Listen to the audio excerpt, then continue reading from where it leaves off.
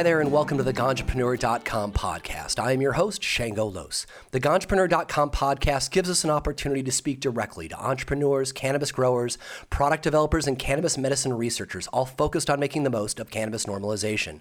As your host, I do my best to bring you original cannabis industry ideas that will ignite your own entrepreneurial spark and give you actionable information to improve your business strategy and improve your health and the health of cannabis patients everywhere.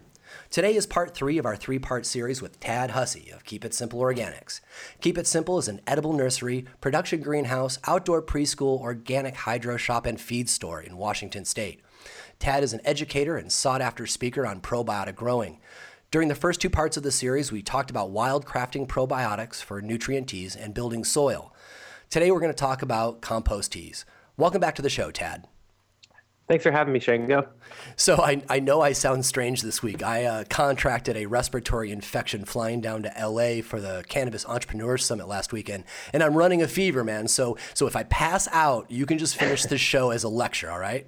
All right, I appreciate you doing this. Right on. So this show brings us full circle, right? Because you may recall that this 3-part series started when you and I were talking, and I realized that I didn't understand the difference between nutrient teas and compost teas because I thought they were the same thing. And so we decided to break up probiotic growing into 3 shows so that everyone could get up to speed on how to grow using less store-bought nutrients. So let's start from where you and I started. Would you share the difference between nutrient teas and compost teas, which is what we're talking about today? Yeah, and just to make the definition a little bit easier, specifically, I want to focus today on aerated compost teas, where we're purposely adding oxygen to select for beneficial aerobic microorganisms, ones that want high oxygen conditions to survive. So when we talk about nutrient teas, we're specifically talking about extracting nutrients out of plant matter or out of compost. What's leaching out the bottom of a compost pile, for example, would be considered a nutrient application. Whereas when we're making aerated compost teas, we are specifically adding beneficial microorganisms with the purpose of increasing our microbial activity and overall nutrient cycling. So is there a particular microbe that we're going for, or is this an entire spectrum of microbes that we're allowing that to evolve? That's a great question. So when we make aerated compost tea, it's a shotgun approach. What we're really looking to do here is put out as many beneficial microorganisms as we can and really let the plant be in control. Because the plant is constantly photosynthesizing, bringing in energy, and it's putting anywhere from 30 to 70% of that energy back out through its root system, specifically to feed the microbes in the soil. So by having more of these beneficial microbes in the soil, we're going to increase that nutrient cycling process and help our plant be healthier. I want to drill on that because I actually never even considered that. Is what you said that the plant is actually putting out nutrients out its root system to feed the microbes? Is that what you said? Yeah, so they're called root exudates. So it's they're putting out things like sugars, carbons, basic carbohydrates right out into the root system as a way of feeding the microbes. So if the plant needs more nitrogen, for example, it will select exudates that will cycle nutrients, select bacteria, for example, that will help produce nitrogen in the form that the plant wants. So when we're putting out Miracle-Gro or other chemical nutrients, we're actually killing off and damaging this process. So that's why it's so important when we're fertilizing to use organic fertilizer and really promote the health of the microbial communities in the rhizosphere. That's really interesting. So I can imagine that if you're not feeding your microbe community properly, you're actually could be starting to starve the plant because the plant's going to continue to try to feed the microbe community and your plant will just be thriving less. So if you're feeding the microbe community and the plant has to do less, it can focus more on thriving itself. Is that a good explanation? Yeah, it's a really important distinction to realize that when we are putting out organic fertilizers, whether they're bottled nutrients or any sort of product like alfalfa meal, for example, we're not actually feeding the plant. We're feeding all these microbes in the soil that are then cycling the nutrients and making the plants available. Whereas when we put out mineral salt or fertilizer in an ionic form, we're directly feeding the plant. So really, really important that we have these microbes in place in order to make the nutrients available. Right on. So let's dive right into the recipe because, I'm sure that we'll tease out a lot more after that. But why don't you go ahead and explain for folks how to make their aerated compost teas at home, and then we'll take it apart afterwards.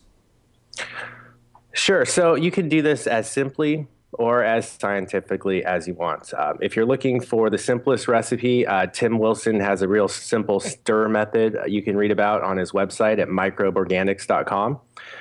If you want to actually get into it, there's a bunch of other recommendations from him that are really good in terms of the amount of oxygen, for example, that you need to put into your brewer in order to maintain dissolved oxygen levels at adequate points for the proper aerobic microorganisms. So assuming that you have a brewer already that will do these sorts of things, maintain your oxygen levels above 6 parts per million for the entire brew cycle, then you can start looking at recipes for maximizing the quality of your compost tea.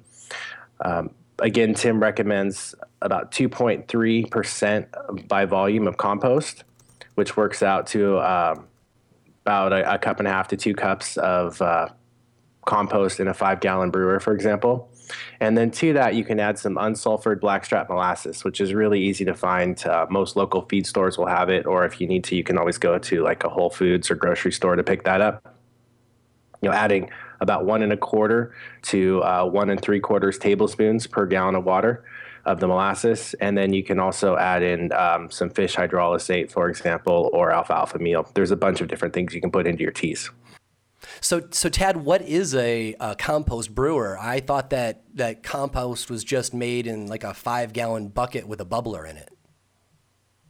That's essentially what a compost tea brewer is. What we're doing there is we're trying to raise dissolved oxygen levels in the water and maintain them through the entire brewing cycle. And then those bubbles or a diffuser are necessary in order to strip the microorganisms off of the compost or soil particulate out into the water where they'll start reproducing. So the 3 things you really need is a brewer, and then you need a good quality source of beneficial microorganisms, which in this case we use a finished compost. And then lastly, you need to add a food source for those microbes, which would be any of the things we discussed, like unsulfured molasses, fish hydrolysate. Our company makes a product called Microbe Catalyst. There's a ton of different things out there that you can use to feed those microbes. So we'll talk in a little while about scalability for people who are using this at a commercial level. But for right now, since we're talking about the basics, if somebody is at home and they don't want to purchase a brewer, could they go ultra simple and just throw the compost, the water, and the nutrient food for the microbes and an aquarium bubbler in a 5-gallon and just brew it that way? Or do you really need something store-bought that will control the levels for you? Well, if you're buying something store-bought, what you should be paying for is that they've done this level of testing for you. Mm-hmm. They should be able to tell you at various temperatures, elevation, food stocks, and compost how long you would need to brew or any other variables there. So that's what you should ask for, is some direct microscopy or lab tests to support whatever company is selling a brewer, because there's a lot of people out there that haven't done any of that testing and just throw an aquarium pump in a bucket and call it a compost tea brewer. Now, the one thing to consider with all that is you need 0.05 to 0.08 CFM per gallon of water. As a general rule, again, this is from Tim Wilson. He's done some of the best research here in North America on compost teas. And that's really important. So those average aquarium bubblers that you pick up, say, down at the pet store, are not going to be pushing enough oxygen in general to make up 5 gallons. So you're much better off if you do have one of those bubblers, for example, and want to use it and make your own tea, make a half gallon of tea and then add that to 4.5 gallons of water after you're finished, making sure that the water is dechlorinated, and then apply that to your plants rather than trying to brew 5 gallons with a really small bubbler. Right on. So I would think that the way to look at it is, okay, so since we want to use compost teas to get us off of bottled and synthetic nutrients that can be purchased, we should look at it as, okay, you're gonna shoulder this expense to buy this brewer, but you're going to be saving all this money on store-bought nutrients. So even though you got to go out of pocket a little bit, you're going out of pocket for something that's going to save you a ton of money. Potentially, yes. Though keep in mind, you don't have to buy a commercial brewer. Those are just the guidelines I like to set when people do consider buying a brewer, to make sure they're not getting ripped off. Right on. So I guess there's a range. You could just do it in a 5-gallon bucket, and you could also buy one at the store, but your mileage may vary. Sure, exactly. And we have, I've been doing this for a long time. We have some people that will, do the stir method in a bucket and apply it to their plants and are totally happy. We have other commercial applicators that literally have a microscope that they take around on site and check the tea right before they apply it to make sure that it's at the highest levels of microbial activity and biomass. So really, you can do it any way you want. The big thing there is that you want to select for aerobic microorganisms in this case, so that we really keep those oxygen levels high if we're adding a food source. If you do the stir method, where you're literally just putting compost into a bucket, stirring it over the course of a period of time, and then watering it in, it's not as much of an issue. Right on, cool. We're going to take a short break and be right back. You are listening to the Ganjapreneur.com podcast. The Ganjapreneur podcast is listened to by tens of thousands of cannabis entrepreneurs and enthusiasts every single week. These folks are most likely your target customers, and we'd like to introduce you to each other. Our down-to-earth and information-rich commercial breaks can deliver your message to the cannabis business community and others who just find relief in getting high. If you want to reach out and connect with our audience in the most personal way that we can offer, go ahead and drop us an email at grow@ganjapreneur.com, and we can talk about you becoming a commercial sponsor of the podcast. Thanks for listening and being part of the Ganjapreneur family. Now back to the show. Welcome back. You are listening to the Ganjapreneur.com podcast. I am your host, Shango Los, and our guest this week is Tad Hussey of Keep It Simple Organics. So, Tad, right before the break, we were talking about store-bought brewers versus just using a 5-gallon bucket. And, I was caught off guard because I thought that most everybody at home was just using a 5-gallon bucket, because that's what I've seen most often. What's a typical price point for an at-home brewer? And I don't mean like a big commercial one, but, just something that a patient or a medical marijuana patient would be using? Sure. For a commercial brewer, for example, from our company, you're looking at $300 for our 5-gallon brewer. And then the 50-gallon brewer that we carry is actually made by Tim Wilson. And that one runs $600 with free shipping.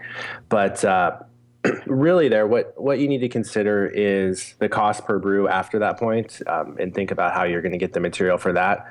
Ideally, you're making your own earthworm castings and compost, and then putting that into the brewer with some molasses, or companies like mine also sell packs that range in cost anywhere from a few dollars to $10 on up per brew once you have the brewer in place. In terms of free brewers, there's a Design by Oregon State available on the web, and then also I think on IC Mag in the Organic Soil Forum, there's a whole thread on an 5-gallon airlift brewer that is a solid design too, if you're mechanically inclined and want to make your own brewer. I like that idea. That gives people a good option. So, if you want commercial and easy, you can throw down some ducats. And if you've got some DIY spirit and you like hanging out at Home Depot, pull up some plans and make your own. Yeah, that sounds good. So, can the tea be overbrewed? I mean, I've seen some people kind of brew forever. And I remember when you spoke at CannaCon in Seattle over the winter, that you were suggesting that a forever brew isn't really the best way to go. Can you kind of break that out a little bit? Sure. Yeah, that's a great question, Shango. So when I talk about perpetual brewing, what I'm talking about is making a compost tea and then letting it go for a few days to a week or however long, just pulling out tea as you want, and maybe adding more compost or more water over time. This sounds like a wonderful idea, but what we find is that really 24 to 36 hours under most conditions is the optimal amount of time to brew, because we're trying to maximize our microbial diversity. And when you think about it, it makes a lot of sense. It'd be like, for example, if you went to the zoo and opened up all the gates and let all the animals out. After, let's say a week, you'd probably only just have some lions and some rats left. Like everything else would be gone. So what we find is when you brew for 3 days, 4 days, or on and on, what you end up with is the fungal hyphae pretty much goes away usually. You'll see one morphology of bacteria. That's just the shape of bacteria. So you'll see one species that's really thriving and everything else disappears. And then you'll see one species of flagellate that will survive and everything else disappears. And then it just becomes a roller coaster. So the flagellates lead all the bacteria. Once that food source goes away, you have a ton of flagellates that die off, and then the bacteria blooms again. And this just goes back and forth. Now, that tea could still have some plant benefit, but it really isn't the purpose of why we make compost tea. And for that same reason, that's why you can't throw it in the fridge. It doesn't have a shelf life after it's done. Once you brew it, you really need to apply it within a few hours. I like to keep the motor running right up until I put the tea out into my garden. And if you think about it, that makes a lot of sense too, because we just created all these microorganisms, literally an unsustainable amount of life and diversity, that we're then taking away its oxygen. So things are going to start dying right away. And throwing in the fridge, you're creating the same problem. You're taking away the oxygen, and you may be slowing down that process a little bit, but you're not going to have the same quality of tea, 3 days down the road. Yeah, right on. That makes a lot of sense. You kind of want to hit the bell curve right. You don't really want to get to the point where it's survival of the fittest. You want to brew it up so that you've got all these microorganisms, and then go ahead and apply it before they start fighting it out amongst themselves. I get that. There's a lot of myths about compost tea, and I hear from different growers. Some of the things they tell me directly compete, and I'm like they can't both be right, but I don't know which one is. So what are some of the myths that you have heard running rampant that you can add some clarity to?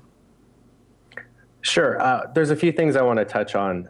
Number one question I get a lot, and I wouldn't necessarily throw this into the myth category, but I think it's important. People read Jeff Lowenfeld's book, Teaming with Microbes, which is a great book about all of these sorts of things. And they see that the plants that they're growing, in this case, we're talking specifically about cannabis, fall into an area where they're earlier succession plants. They're typically considered annuals, and they prefer soil that is high in bacteria over soil that's high in fungal activity. So people call me up and say they want to make a bacterial tea because their plant likes bacterial soil. But that sort of misses the purpose with compost tea. Again, this is a shotgun approach. So no matter what you're growing, whether you're growing trees or you're growing vegetables, you still want to put out a balanced tea that has all these microorganisms, because again, the main point of compost tea is really nutrient cycling. So we're really putting the plant in charge. We're not trying to select for bacteria necessarily. We just want to select for all sets of microorganisms. So that's just the first thing I wanted to bring up really quickly. In terms of other myths, some of the things we hear is a lot of people think that having a big head of foam on the top of their compost tea brew shows that there's a lot of microbial activity. And what we find when we actually look at it under the microscope is that this isn't necessarily the case, that these brews really, the foaming has more to do with saponin content or possibly an enzyme being released by earthworms that may have been in the compost that you put into the brewer. Another one I like to bring up too is that there's some claims around different brewer designs. When people talk about using, say, a brewer like a vortex brewer that spins the water in a certain direction to supposedly raise the potency or quality of the water or the tea. This is something where when we look at it under the microscope, we don't see any scientific evidence to back this up. Vortex designs work great, but may not be worth the added cost or expense in terms of what people are charging to commercially produce these types of brewers. Right. So right on. Good. Is that the complete list of myths? Before we move on, I want to make sure. I'm sure there's others that are there is one more that I just thought of, and I want to give credit to Tim Wilson for a lot of this. He really challenged me when I first started really examining and using the microscope, he was the one that started saying, hey, these are things that everyone's been saying in the industry, but are they actually true? So, for example, we've been using humic acid in our compost teas because a well-known professional figure in the industry had been saying they were a great fungal food. Well, when we actually started testing this out with a bunch of different samples and from different companies and different concentrations, we found it actually inhibited microbial activity in most instances. So that's another one. I don't like to put humic acid into my teas. I think it has other benefits, but not necessarily in a compost tea. So these are all things that we're learning. Like recently, we were speculating on whether or not neem cake was something that would kill microbes. So this was something I was able to test out with my microscope and then, post the results on YouTube and actually show that neem cake, which we used, I think I talked about it before, is something you can use to treat fungus gnats or as a nitrogen source in your soil. I found it actually was a wonderful bacterial food and is something that increases microbial activity rather than inhibits it. Right on. Cool. That makes a lot of sense. So we're going to take another short break. When we come back, though, for the last section, we're going to talk about the quality of compost needed to make good teas. And then we've got a lot of commercial growers who are listening. So we're going to talk about scalable compost teas so that you can help get your company off the bottle as well. You are listening to the Ganjapreneur.com podcast. As a cannabis entrepreneur, you know how challenging recruiting quality talent can be. Your day's already busy enough, and yet there is an ever-growing pile of resumes on your desk, and your team is begging you to hire more help. Hiring the right person can make a profound impact on your company. There's no reason that you have to suddenly be an expert hiring manager. Not when there is Viridian Staffing. Viridian Staffing recruits solely for adult use cannabis, medical marijuana, and hemp companies and those that service them. Viridian Staffing's recruiters each have over 10 years of experience, and they will use that experience to recruit the kind of employees that will make you look good.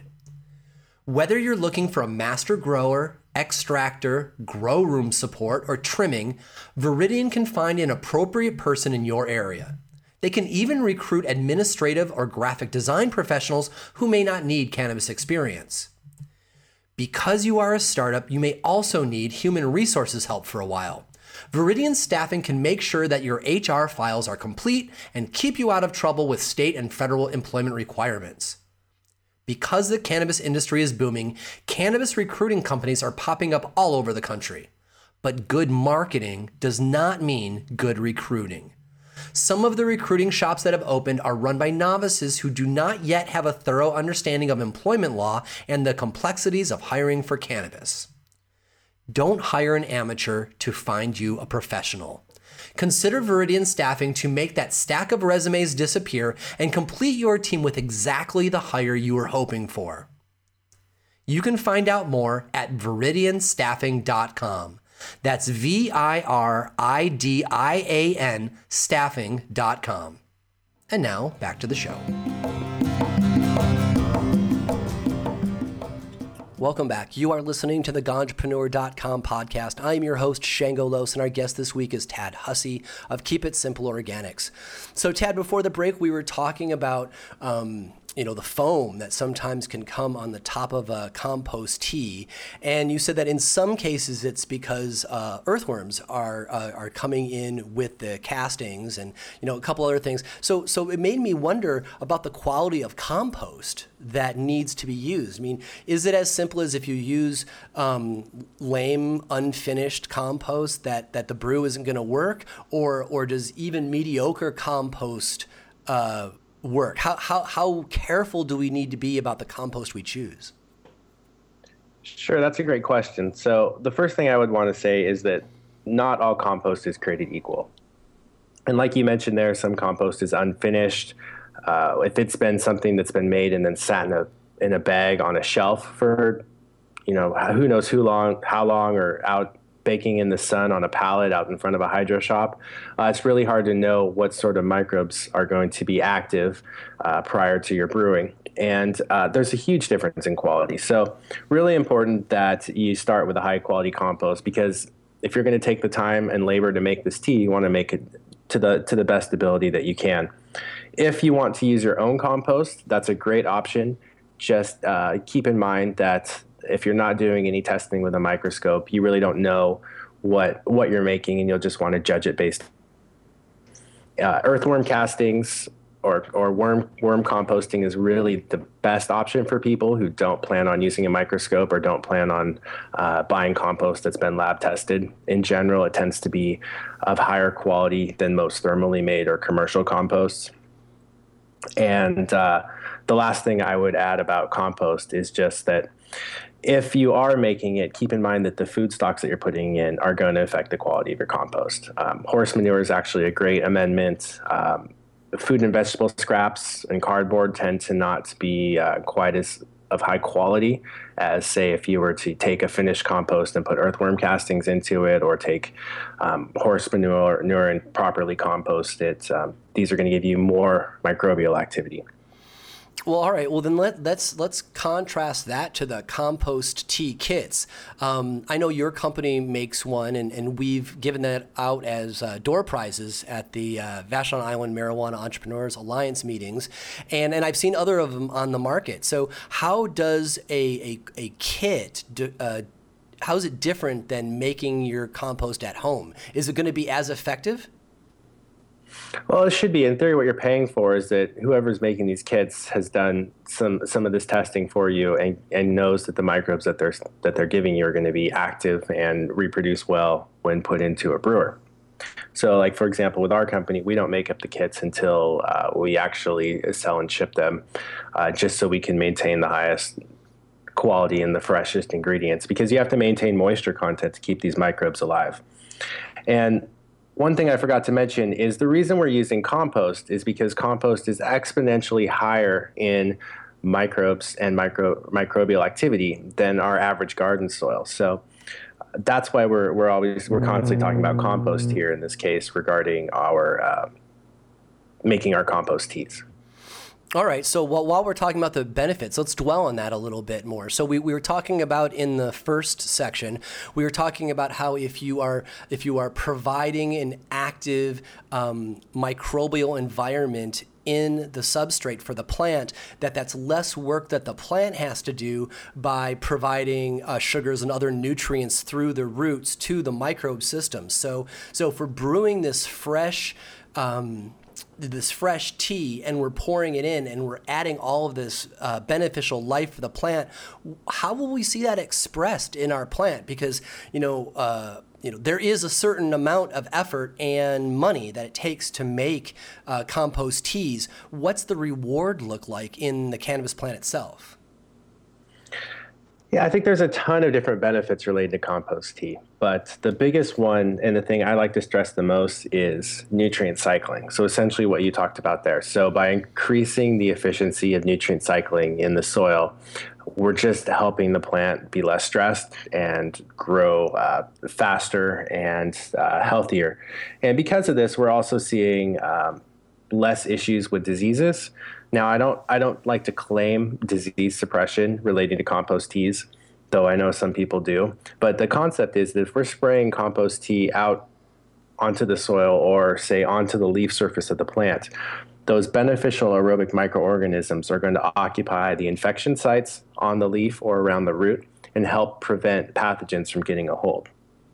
So potentially you could be reducing your disease problems. And I've heard people tell me that they used compost tea to treat anything from fusarium to powdered mildew to pythium and a variety of other things. But I don't think it's a silver bullet in that regard, so just keep that in mind, but it may help. It should help extend your root systems. It'll help break down some of the toxins in the soil. You should see an increase in terms of the odors and flavors of your whatever crop you're growing. And it should reduce potentially the amount of fertilizers and other things that you may be using in your growing process. Should we see an increase in the quality and number and size of flowers as well, simply because the plant is thriving and expressing itself so much better? You could. I don't like to say 100% of the time on something like this, because keep in mind that every brew that you make is going to be slightly different, and every soil that you apply it to is going to be different with different environmental conditions. So you may see amazing results, or it may be something much more subtle. But the great thing about it is you can't over apply compost tea if it's made correctly. It's 100% safe. It's non-toxic. It's natural. It's a great option as a way to help plants without a lot of risk or downside other than maybe the cost or your labor involved. I like the idea that you can't over apply it. I've heard from plenty of growers where they have forgotten where they were in their fertilizer regimen, or they got high and they did it twice, or they did it and then another employee did it. These can cause problems. You can burn your plant in various ways. But the idea that there is not too much, it sounds like a nice natural probiotic built-in safety valve to help protect your garden. Yeah, I mean, you're going to get a little bit of nutrients, but really the main point, again, is this nutrient cycling. And the worst case is you're probably overwatering your plant, potentially. Right on. So let's wrap up by talking about commercial applications, because, we've got lots of patients who are listening who are hopefully are getting more excited about using compost teas, but we've got a lot of folks who are commercial growers, and they, most of the states are trying to move people away from synthetic nutrients and fertilizers of all flavors, and there's more and more people moving towards probiotics, which is great, and this show certainly supports. So do you have any tips or tricks for folks who are working large scale, things they might want to consider when moving towards and considering compost teas? Yeah, I do. So the first thing I would say is most people think they need to brew more tea than they actually do. 5 gallons will cover up to a quarter acre per application, and a 50-gallon brewer like the one that Tim Wilson makes will cover up to 2.5 acres per application. So it's large enough for most commercial applications. And we can take that 50 gallons of finished tea and then put it into, say, a larger reservoir that may hold 200 gallons of total water, and add 150 gallons of dechlorinated water to that as a way of getting an even application. I don't like to put the tea out through a fertigation or irrigation system because of the risk of biofilm buildup inside the tubing. Try to avoid putting bacteria and other things into these systems because they would require a lot of flushing and could be a potential issue. So it's something that you do need to figure out how you're going to apply. And it might be as simple as putting a sump pump into a reservoir and literally walking around with your thumb over the end of a hose. So it doesn't have to be high tech. In addition to that, it's a great option for larger farmers and growers because it becomes really affordable, and it's a lot more portable to put out compost tea than it is to, say, be shoveling all this compost all around your property, especially if you have acreage or are on a larger scale. Yeah, it sounds like it would save a lot of backbreaking work, just taking the most important parts of it, putting it into a fluid, and delivering it with a hose versus a wheelbarrow. Yes. Right on. So, Tad, that's all the time we have for today. Thanks so much for being on the show, and especially thank you so much for taking part in all 3 shows. This 3-part series has been really educational, both for me and for the audience, based on the fantastic supportive emails we've been getting about having you on the show. So, thanks for being here and sharing your experience. Oh, Shango, I really appreciate it. I'd love to just sign off with a couple of links for people if they're interested in learning more. Yeah, please do. I'm putting up information on our website at kisorganics.com. I have a hobby site called gardeningwithmicrobes.com where I have a few different articles on compost tea. If you go to logicalgardener.org, that's a forum that Tim Wilson and I share that has a bunch of great information on compost tea and natural gardening. And then lastly, Tim Wilson's site, Microbe Organics, has a lot of great info as well. So there's a ton of good information out there for people who want to learn more. Jeff Lowenfeld's book, Team with Microbes, is a wonderful resource as well. So I hope more and more people will turn towards this style of gardening and growing, and I'm excited to see what the future holds. Fantastic. That's all great information. And again, Tad, thanks for sticking with me through this respiratory infection that I've got today. I'm glad that you were a podcast guest pro at this point so that you could help carry the show today. Well, I hope you start feeling better. Right on. Thanks a lot. You can find out more about Tad Hussey and Keep It Simple Organics on their website at kisorganics.com. You can also view Tad's entire presentation at CanaCon Seattle this winter in the video section of the Ganjpreneur.com website. If you missed the first two parts of this three-part series, you can go ahead and also find those in the podcast section of the Ganjpreneur.com website. The first episode was on nutrient teas, and the second was on building your own soil. You can find more episodes with other guests of the Ganjpreneur.com podcast in the podcast section at Ganjpreneur.com and also in the Apple iTunes store. On the Ganjpreneur.com website, you will find the latest cannabis news, product reviews, and cannabis jobs updated daily, along with transcriptions of this podcast. You can also download the Ganjpreneur.com app in iTunes and Google Play. Do you have a company that wants to reach our national audience of cannabis enthusiasts? Email grow@Ganjpreneur.com to find out how. Today's show was produced by Michael Rowe. I'm your host, Shango Los.